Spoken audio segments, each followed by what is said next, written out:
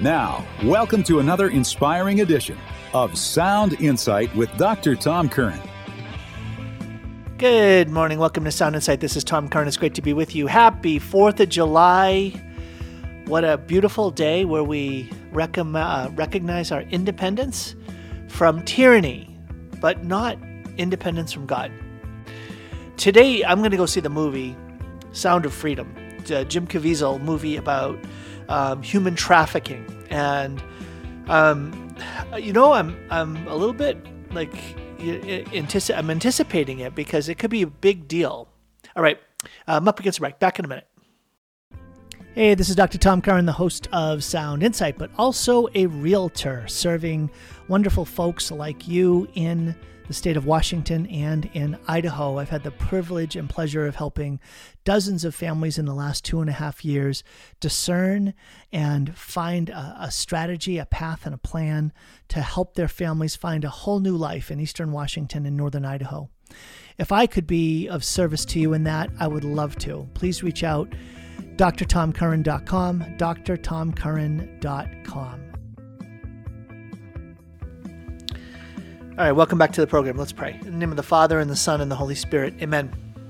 Heavenly Father, we come before you in Jesus' holy name, and we thank you and praise you for all of the ways that you love us and you take care of us, you bless us. Lord, I thank you for the gift of freedom.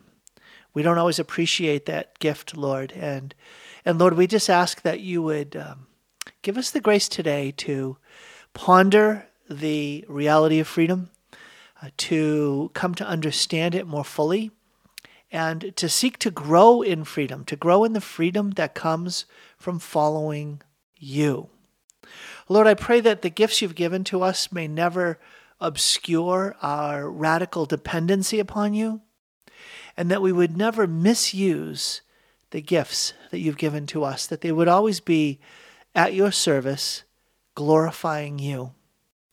Lord, give us the grace to let that stewardship be marked by generosity and courage, a willingness, Lord, to pour out our lives on behalf of your call for our lives, that we would become holy and that we would fulfill our God-given mission. Lord, give us the grace never to settle for selfishness or self-centeredness. Give us the grace to always strive to put you first. No, not to always put you first, not just to strive, Lord, but to always put you first.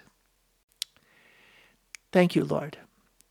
And Lord, thank you for the gift of living in this country, the gift of being an American. I pray, Lord, for a recovery of authentic patriotism that does not dislocate us in terms of our solidarity with other human beings who share the same dignity as we do.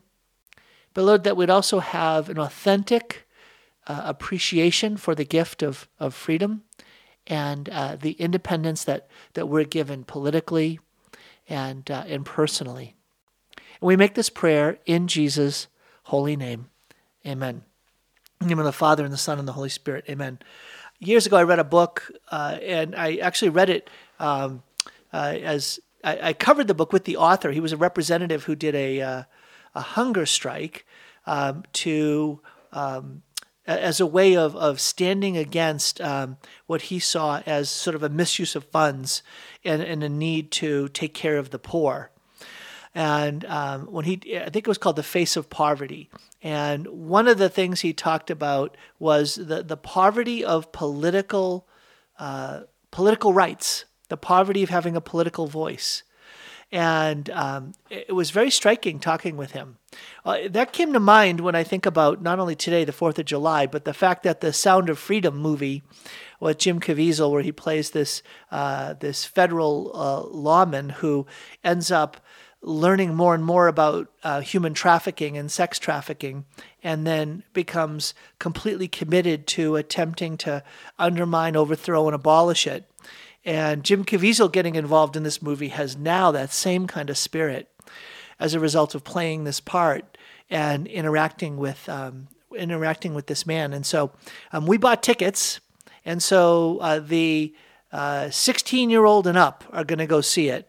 And we're not going to have our younger kids see it, 14 and down, until we see it first, just because it seems like it's an incredibly disturbing but important movie. So we'll talk about that in 2 days on Sound Insight. I'll give you my update on that. Today I'm going to continue to dive into a teaching, in this instance, a teaching on freedom in honor of Independence Day.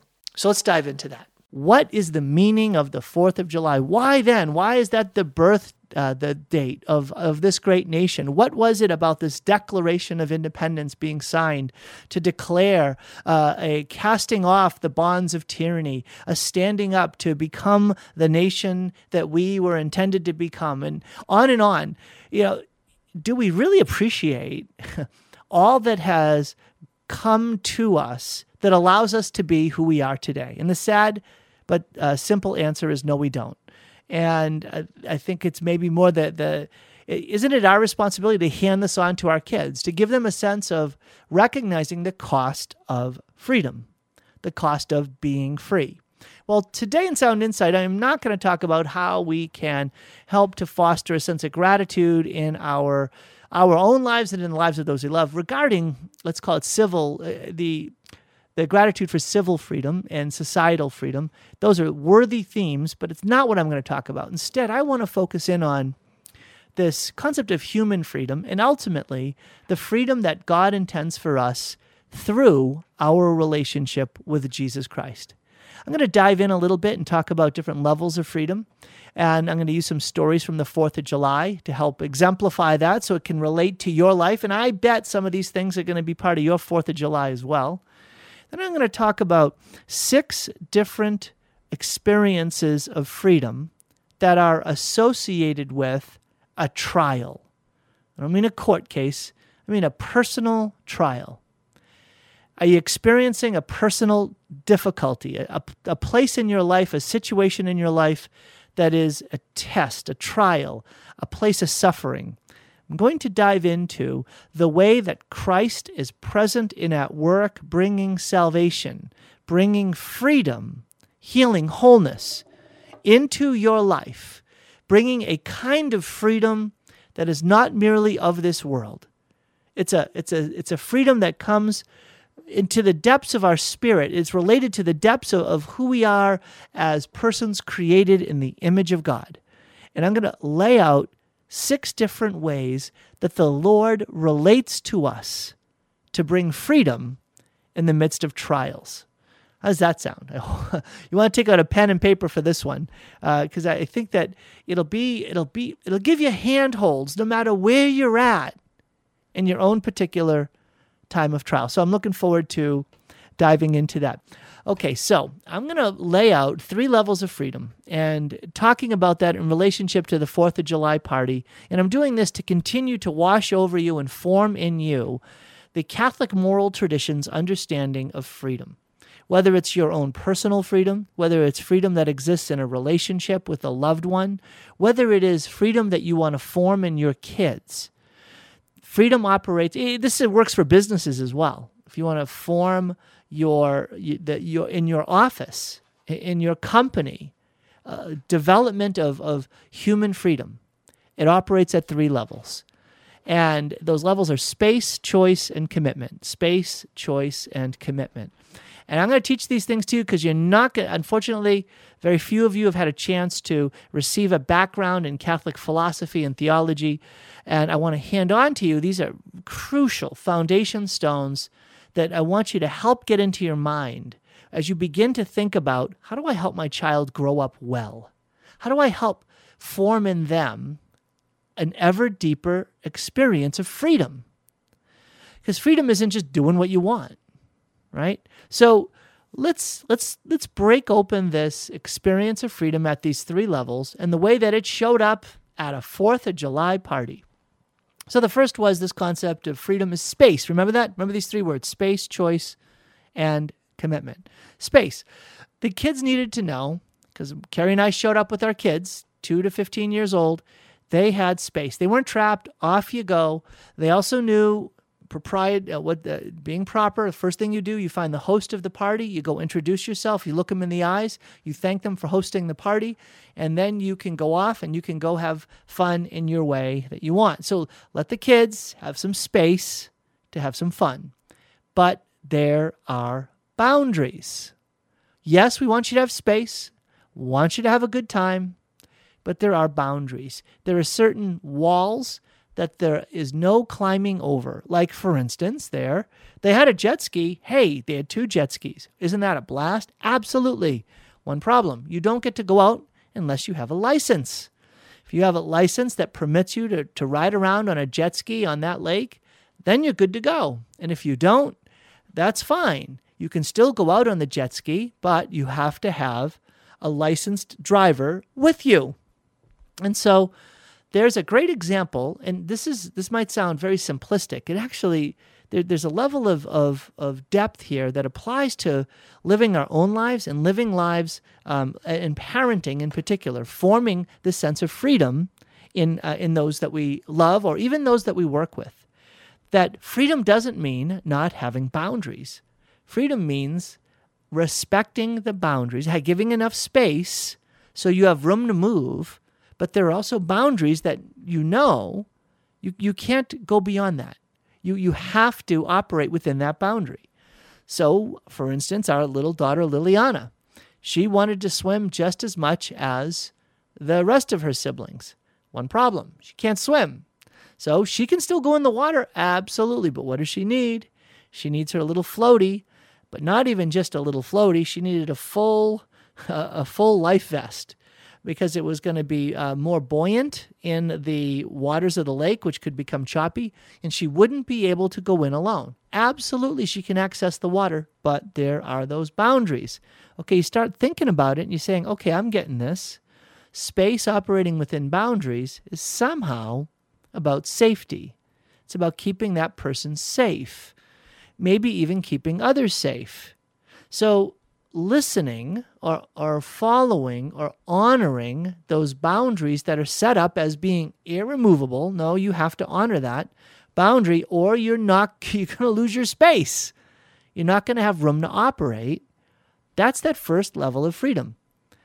And that's how freedom and obedience live together in a fruitful relationship.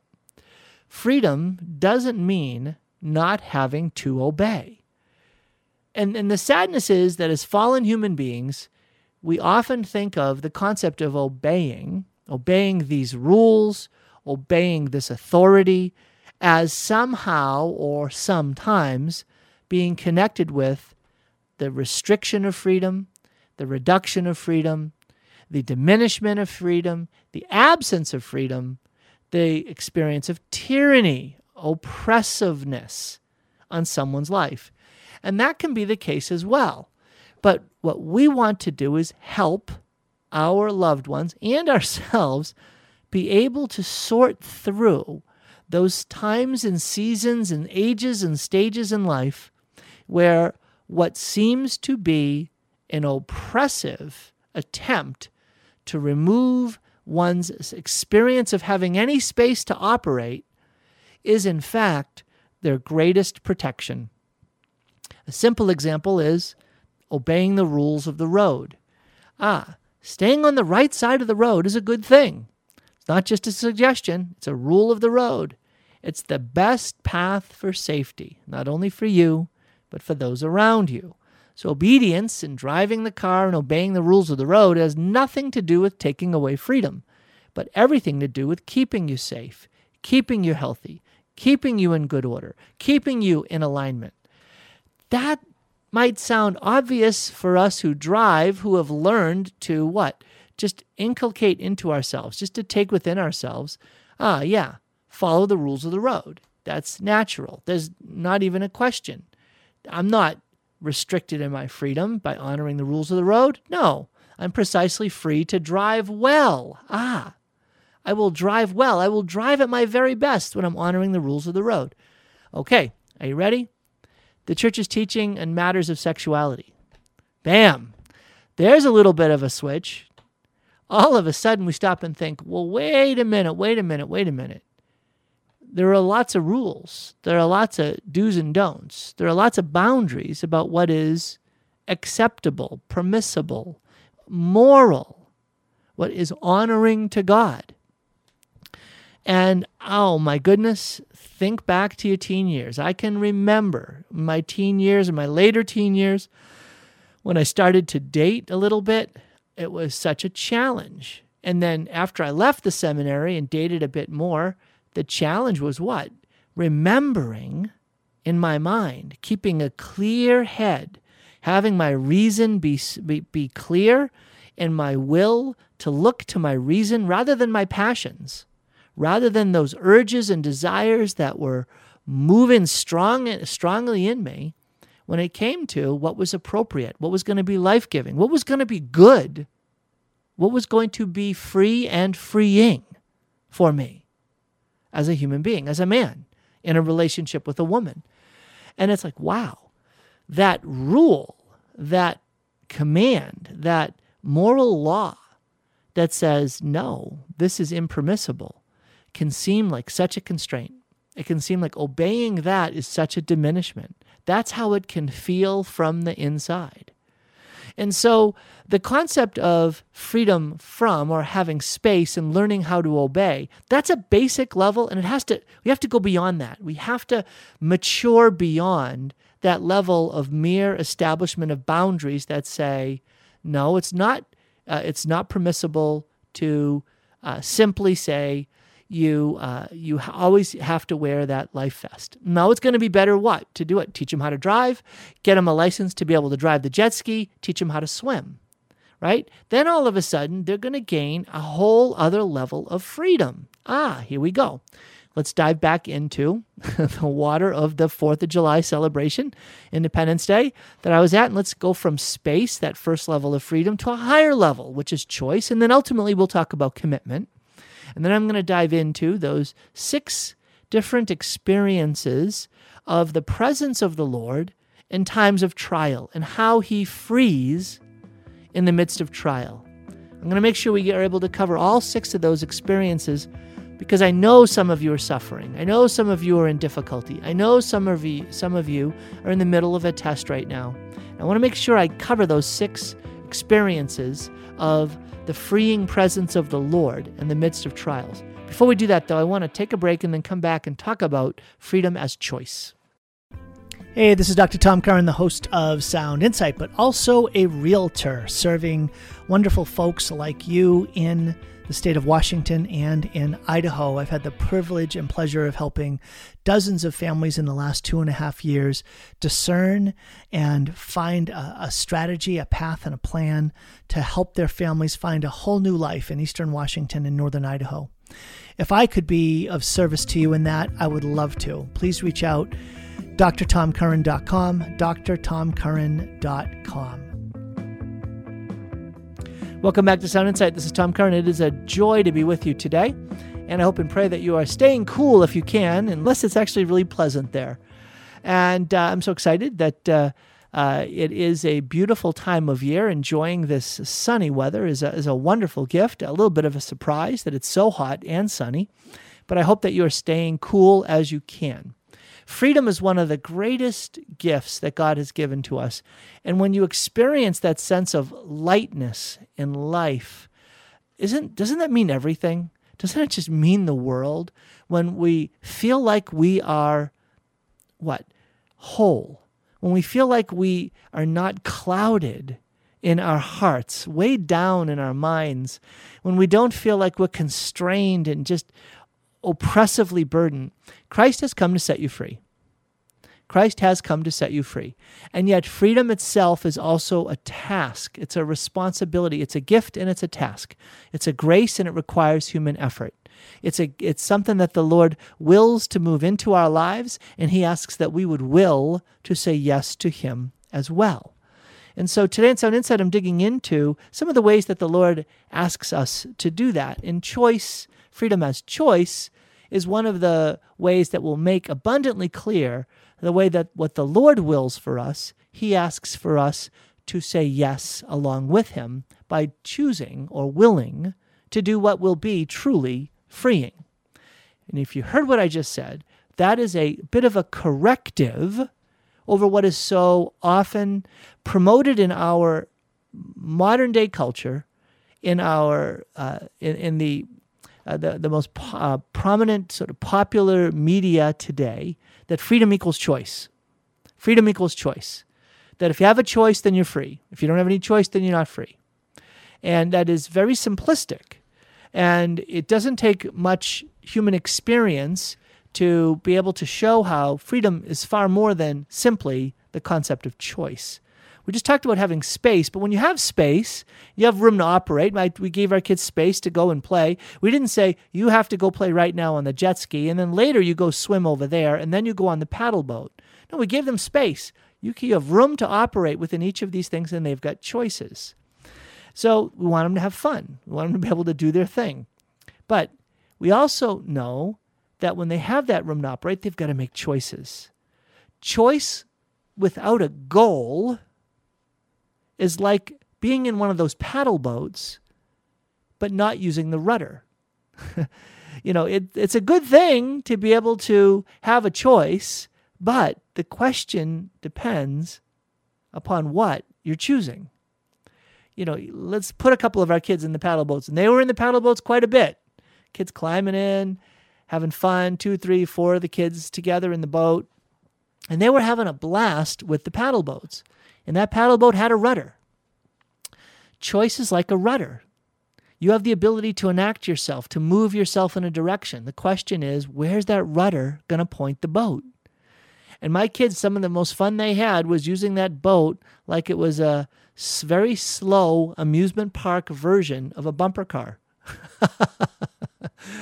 They would chase around the other paddle boat or the other 2 paddle boats, and they would go bumping into them, and they just had a blast having fun with those paddle boats.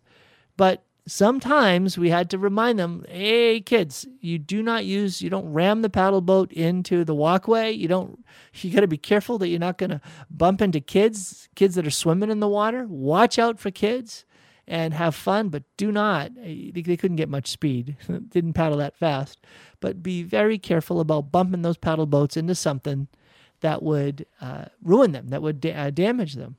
And so think of choice, freedom as choice, as like a rudder. Everything depends on what the choice is choosing. If your will has the capacity to enact itself in a direction, to determine its course, that's what choice is, the ability to say yes to something, then is freedom really about choice, or is it about the choosing? What is chosen? It's about what you're saying yes to. And so, for instance, at the 4th of July, wonderful Independence Day party that we went to, lots of guests, lots of people, lots of them brought food. Great thing. Glad they brought food. And so there were macaroni salad, and there was bring your own meat if you wanted to, barbecue available to you, but there was stuff to share, lots of vegetable trays. We brought pineapple and melon and strawberries. Okay, so that's what we brought. A couple other people brought stuff like that.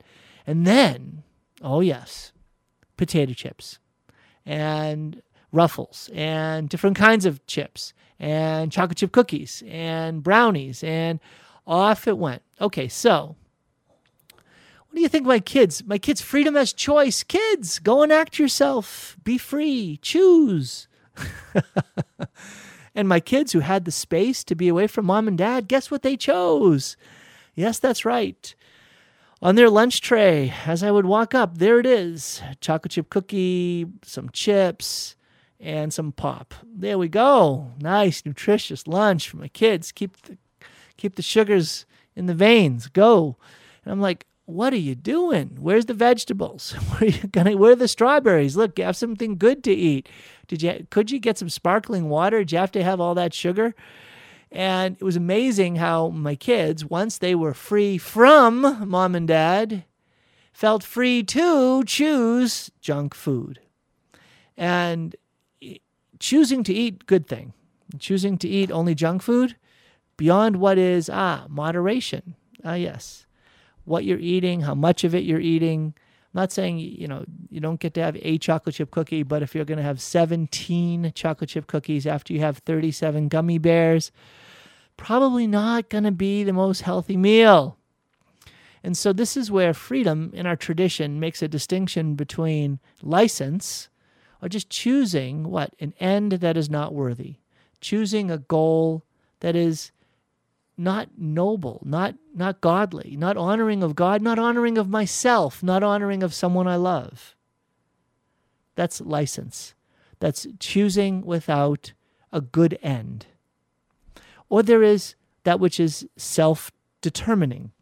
Literally, that in the moral tradition of our faith, when we choose the good, when we choose to do something good, like even eating well, choosing good when it comes to eating appropriately is in fact going to humanize you. You'll become more fully human. You'll grow as a human being as you do that. And so when you do what is good or right in determining yourself, you're going to begin to experience a blossoming of your own humanity. You'll begin to see what is true and beautiful and good in this world. You'll begin to blossom with regards to what is right and wrong. You'll begin to get a sense of, here's the word, the consequences that are associated with your choices. That choices, by their very nature, are going to have consequences, rewards and punishments. Rewards and punishments. So funny, I was talking to my oldest daughter, and I said, now, Mary Grace, there's a consequence to that choice. This was, a few weeks ago. And she said, Dad, why are you always talking about punishment? I said, Dad, I'm not talking about punishment. I said, a consequence. A consequence is an outcome, and that can be a reward or a punishment. There's a good or a bad. But it's amazing how when I think our kids today, I'm not just saying but our kids today, when they hear consequence, they only think punishment. But they also should hear reward. The choices will be rewarded or punished. But it also has a very interesting mirror to stop and reflect on kids. That kids in some ways, one of the things that they are on the lookout for is some externalization of the moral law. Kids today, it's not just kids today, kids are looking for some externalization of the moral standard that they ought to follow. Did you hear that? We ultimately want our kids to follow conscience, to follow the voice of God within them. We want our kids to honor the law of our land, the law of our household. But we as parents are going to be the externalization. We'll be the visible face of that law, of what is right and wrong for our kids' lives as they're growing up. And so there's a personalization of the law and a sense of legalization, a legalizing authority that we take on as parents. And that's just something we ought to know. We ought to embrace, not be afraid of it. And to personalize that law means that the law becomes about love. Look, if I'm going to bring consequences, rewards, and punishments to you as you make your choices, it's because I love you. It's because I want you to stay on the road. I want you to use your space, the space I've been given you, wisely. Make good choices. You make good choices, and more options, a bigger horizon, more opportunities are going to unfold in front of you. But use your choices badly, and you're going to find a restriction. You're going to find the walls are narrowing in. You're going to find that there is a restriction of your horizon, of what options are available to you. Now, we don't talk, as parents, we don't talk like that to our kids, but I think that you see what I'm saying, that we have a responsibility as parents to begin to help form in our kids this sense that says, we are going to celebrate your growth as a human being by rewarding when you do well. But we are also going to be present to you as a moral standard with love that says we know what it means to be a human being, to live well as a human being.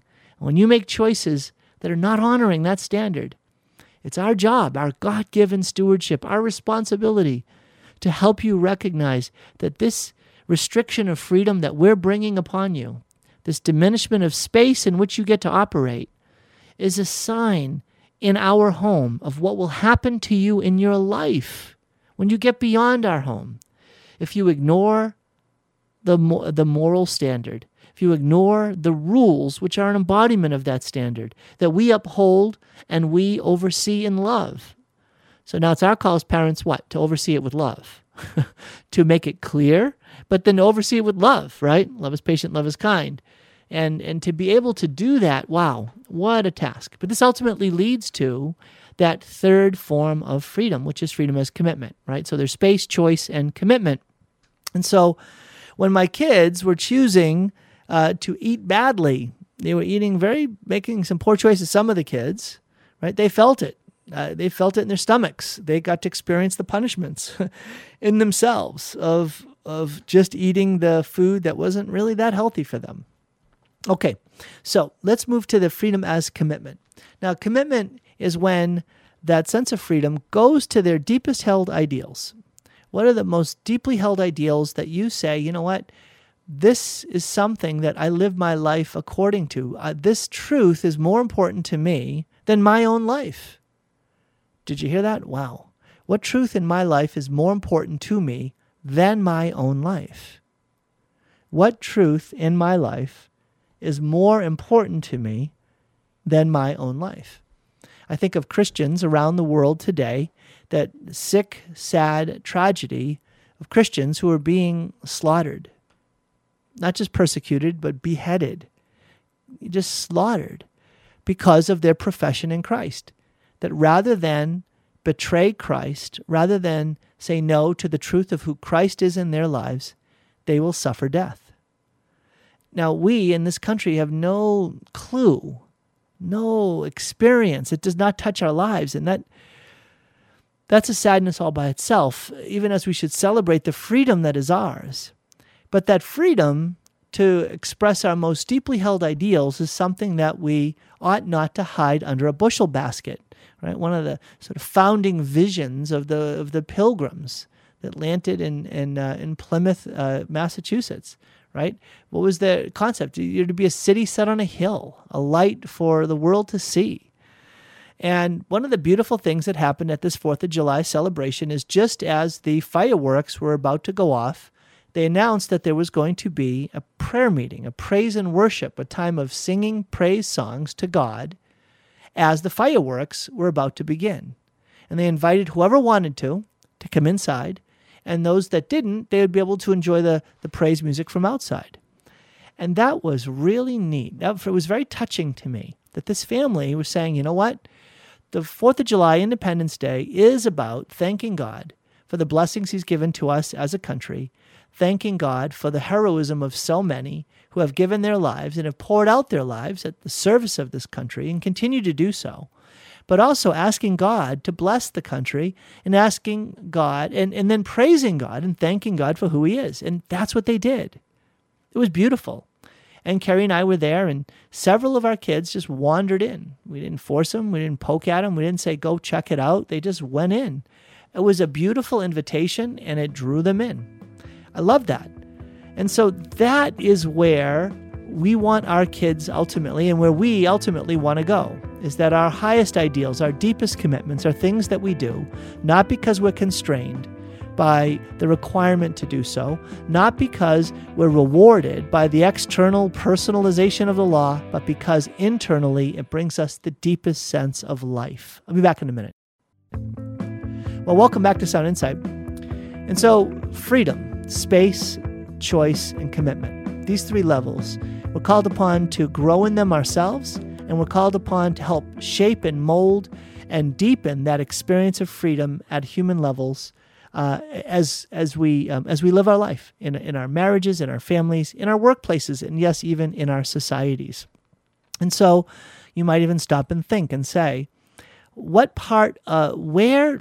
level is my company operating when it comes to the policy of the resources that are used by the office staff as a whole? Do we lock them up in a closet? There's a way that there's not a lot of space when it comes to the use of resources. Or do we just leave it an open policy where people are going to just sign them off themselves, and we're going to trust that none of them is a thief? And do we reward the office if they, if there's a correct accounting of resources, or punish them if there's not, et cetera, et cetera? You get the idea. All of a sudden, you can layer those 3 levels of freedom on top of a particular ethical decision, a particular moral standard that you want to have upheld in your family.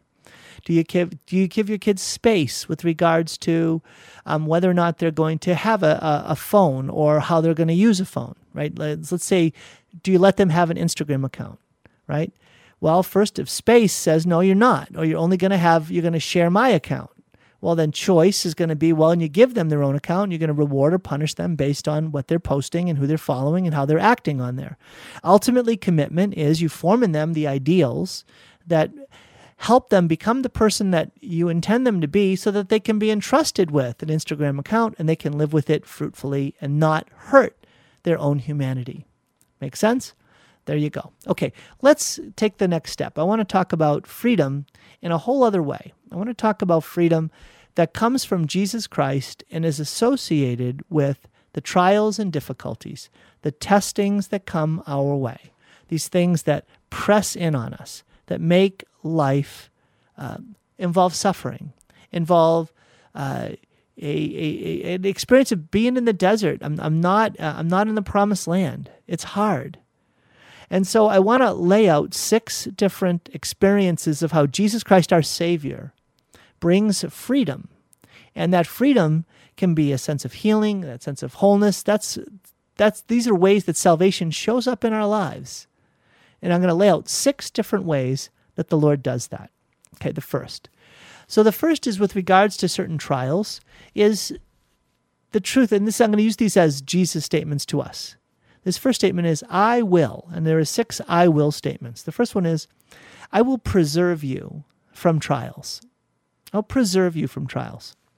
And, that sounds all well and good, Tom, but you said you were going to talk to me as someone who is undergoing a trial. And that's not really helping me right now, because I'm in the midst of a trial. I'm in the midst of a difficulty. And I'm going to say, you are. But I want you to stop and imagine that it may in fact have been God's tremendous grace of preservation that has held off this trial as long as it had. That there are so many of us that are unaware of all of the trials or the intensity of trial that is part of our life, that could have been there far earlier or could have been far worse than it actually is right now. So that the Lord's preserving grace is one of those ways that he sets us free. He frees us from the experience of even ever having the trial at all. That preservation, that grace of being preserved. I will preserve you from trials. So in particular, I'm speaking to those who are right now not in the midst of a trial. Thank God for that. Thank you, Lord. Thank you, Lord, for preserving me from trials. And if you're in the midst of a trial, if you can, step back reflectively and just say, I'm not sure I've really been as appreciative of the ways in which the Lord has preserved me from trials. Now that I'm in the middle of it, this is what's swallowing me up, or this is what's taking up my attention and focus. You know what? This could have started way sooner. This could have been way worse than it currently is. His preserving hand is not absent in my regard. So that's something I know that I think of. I think of when I get a call from Carrie. I got a call from Carrie a couple of weeks ago saying, come home. I think you have to take John Mark to the emergency room. And I ended up having to do that.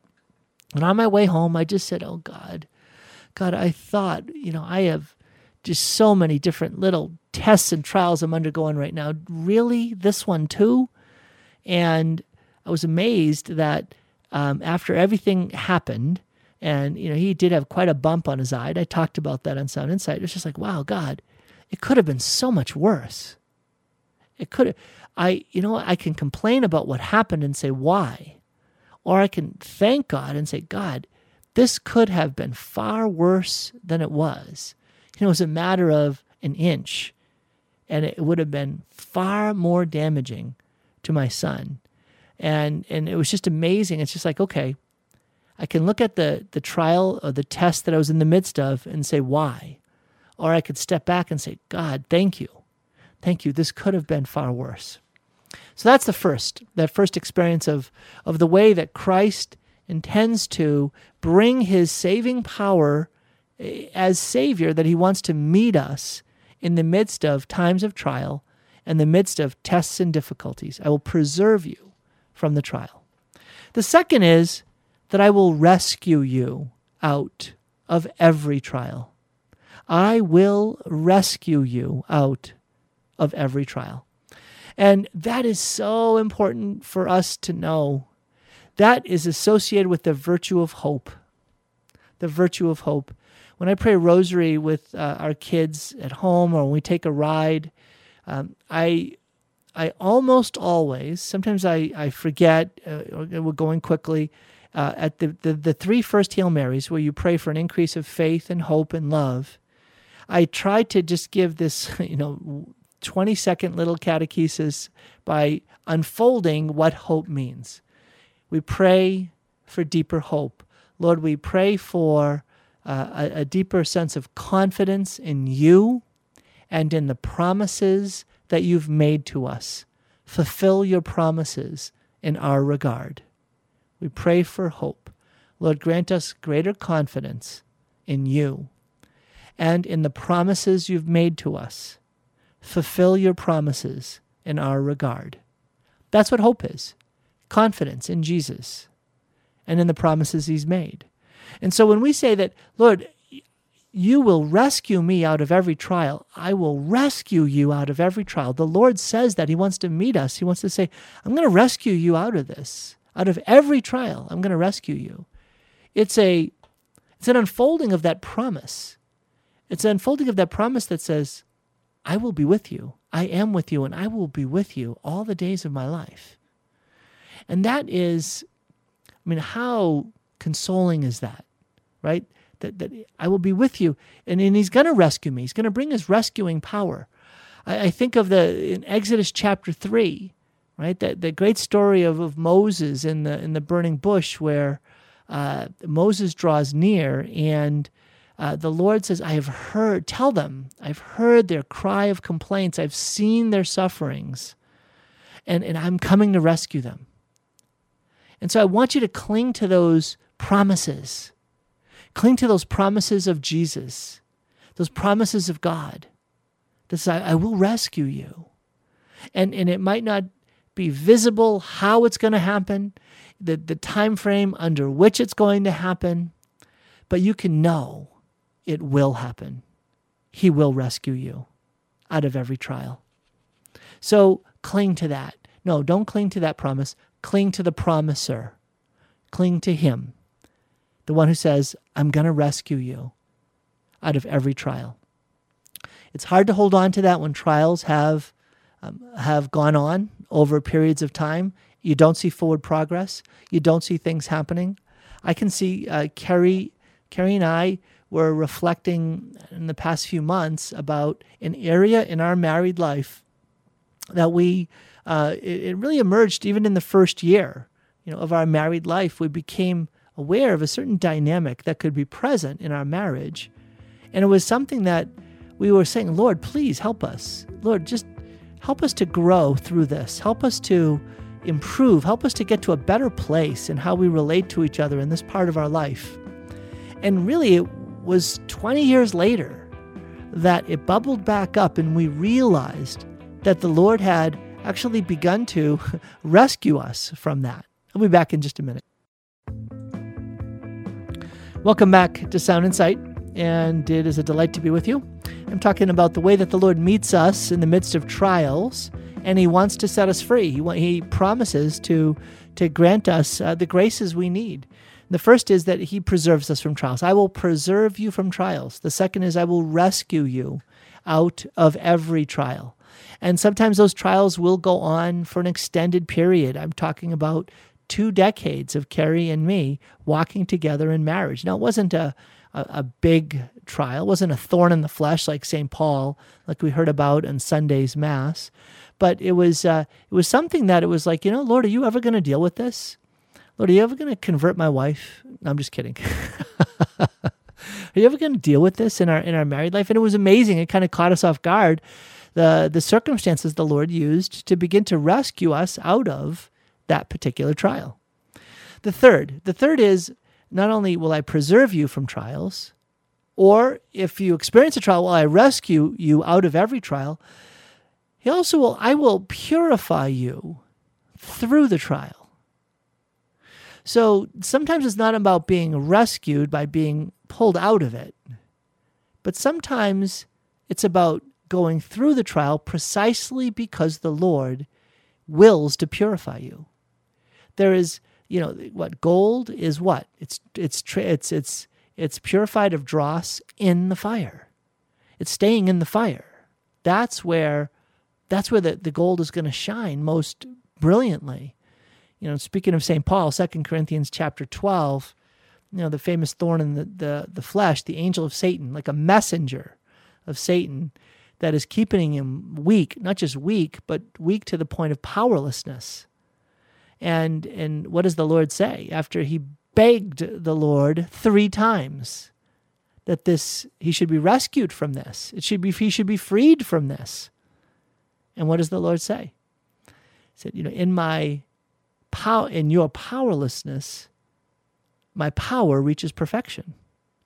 In your weakness is your strength.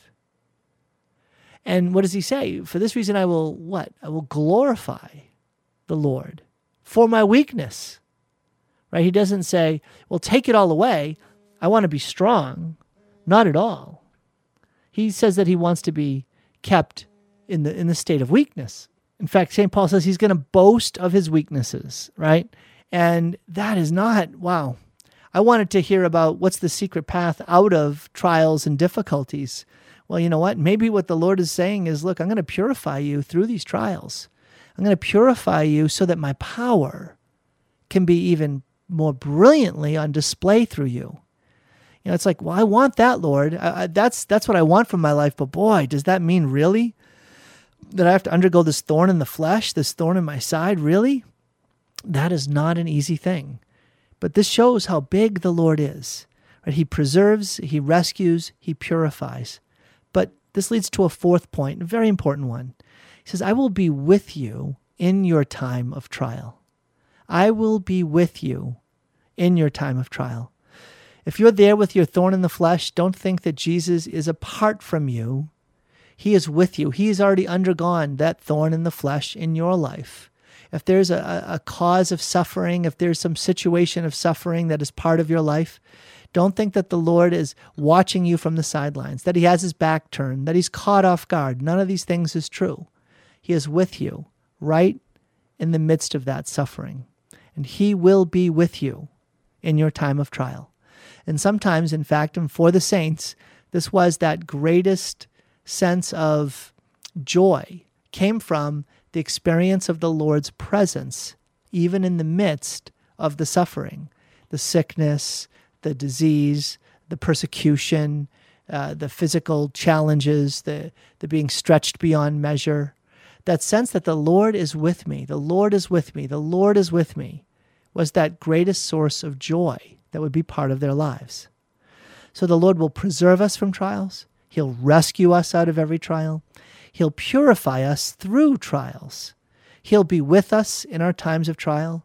But then fifth, he says, I will meet you in the trial as the trial itself. Did you hear that? There are times in which the Lord is going to say to you, look, I'm not just going to meet you as someone who's undergone your thorn in the flesh, but I'm actually going to meet you in the thorn.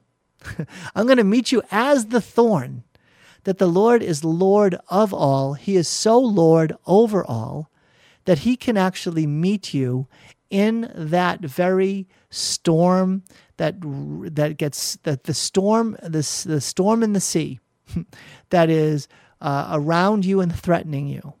Sometimes the Lord will be right with you in the boat and he'll stand up and he will silence the storm. Sometimes he's like, you know what? I'm the Lord of the storm. I am not far and distant from this storm. I want you to look very carefully into this storm. I'm here. I'm going to be met as the Lord in the storm. Not the Lord who's with you in the middle of the storm, but the Lord who's in the storm that is with you. Did you get that? It's a subtle but very important distinction. That he will meet you in the trial, maybe even as the trial itself. So keep your eyes open, keep your ears attuned to the way in which the Lord wants to meet you. And then lastly, remember now, salvation, the Savior Jesus is all about freedom. And the freedom that he is all about ultimately is the ultimate freedom. And that's the last of these 6, that I will bring you home through your trial. Meaning you'll exit this earth. You'll meet him face to face. That sometimes it's the trial itself that the Lord says, this is your door. This is your exit. This is my exit plan for you. This is how you're going to come home to me. And when I bring you home through the trial, you'll be freed from any trial ever again. I will free you forever to be with me, free from trials, free from suffering, forever and ever. Amen. And ultimately, that's the freedom that the Lord has for us is not a freedom that's going to find its ultimate meaning here on earth. And so all of us need an exit door. All of us, the Lord is designing a path home to him. And the mystery of what that path is for one person versus another. When does it happen? How old are you? What circumstances? Is it quick and painless? Is it prepared for but involves many years of diminishment and suffering? The mystery of God's providential shepherding care for one and another is absolutely personal and precious. And the great challenge in all of this is to trust that he who is Lord will be Lord over this process. And then we continue to put ourselves into his hands. That Lord, I who was not preserved from this trial, I who did not experience a rescue out of the trial, Lord, I who am being purified in this trial, Lord, I who am recognizing that you are with me in it, and even, Lord, meeting you as the trial itself, I ask you, Lord, if it be your will, bring me home through the trial. Because I want to be with you and being with you forever. That is my goal. That is my good. That is my life. That's ultimately what the Lord wants from us, right? Is a loving desire, not simply to be rescued from a trial, but to be safe in his hands forever, to be worshiping him in love forever. What happened at that 4th of July celebration at the end of the evening was not watching fireworks. It was lifting hands in praise to God, lifting voices in praise to God. It was the ultimate expression of our freedom, the freedom to worship our good and loving God, the creator of this world, the one who shepherds this world along the path. He is the author of this story, which is the world. It is his story, and it's his story of calling us to recognize him as our Father through Jesus. And so the goods of this earth, the goods of our nation, we thank God for them. We ought to thank God more fully for them. But we ought to see them as well as his, giving us space. He's giving us some space as our Father to make some choices. And hopefully as a nation and as individuals, we make good choices that express our commitment to him. For when we express through our choices, through our laws and policies, through the way that we shape and live our life as a nation, we are establishing that we are committed to God first, that as faithful citizens, we are children of this nation, but children of God first. This nation, as good as it is a nation that will pass away. God is the source of all life, and it's that God that we serve. The longer we live, the easier it is to embrace that type of attitude. I hope and pray that I can live that way and ever more fully display that way of living in everything that I say and do, for that will mean that I'm free. Hey, I hope and pray you've enjoyed this program. I pray God's blessings on you as you pray, please, for me as well. Please join me tomorrow for more Sound Insight. Take care.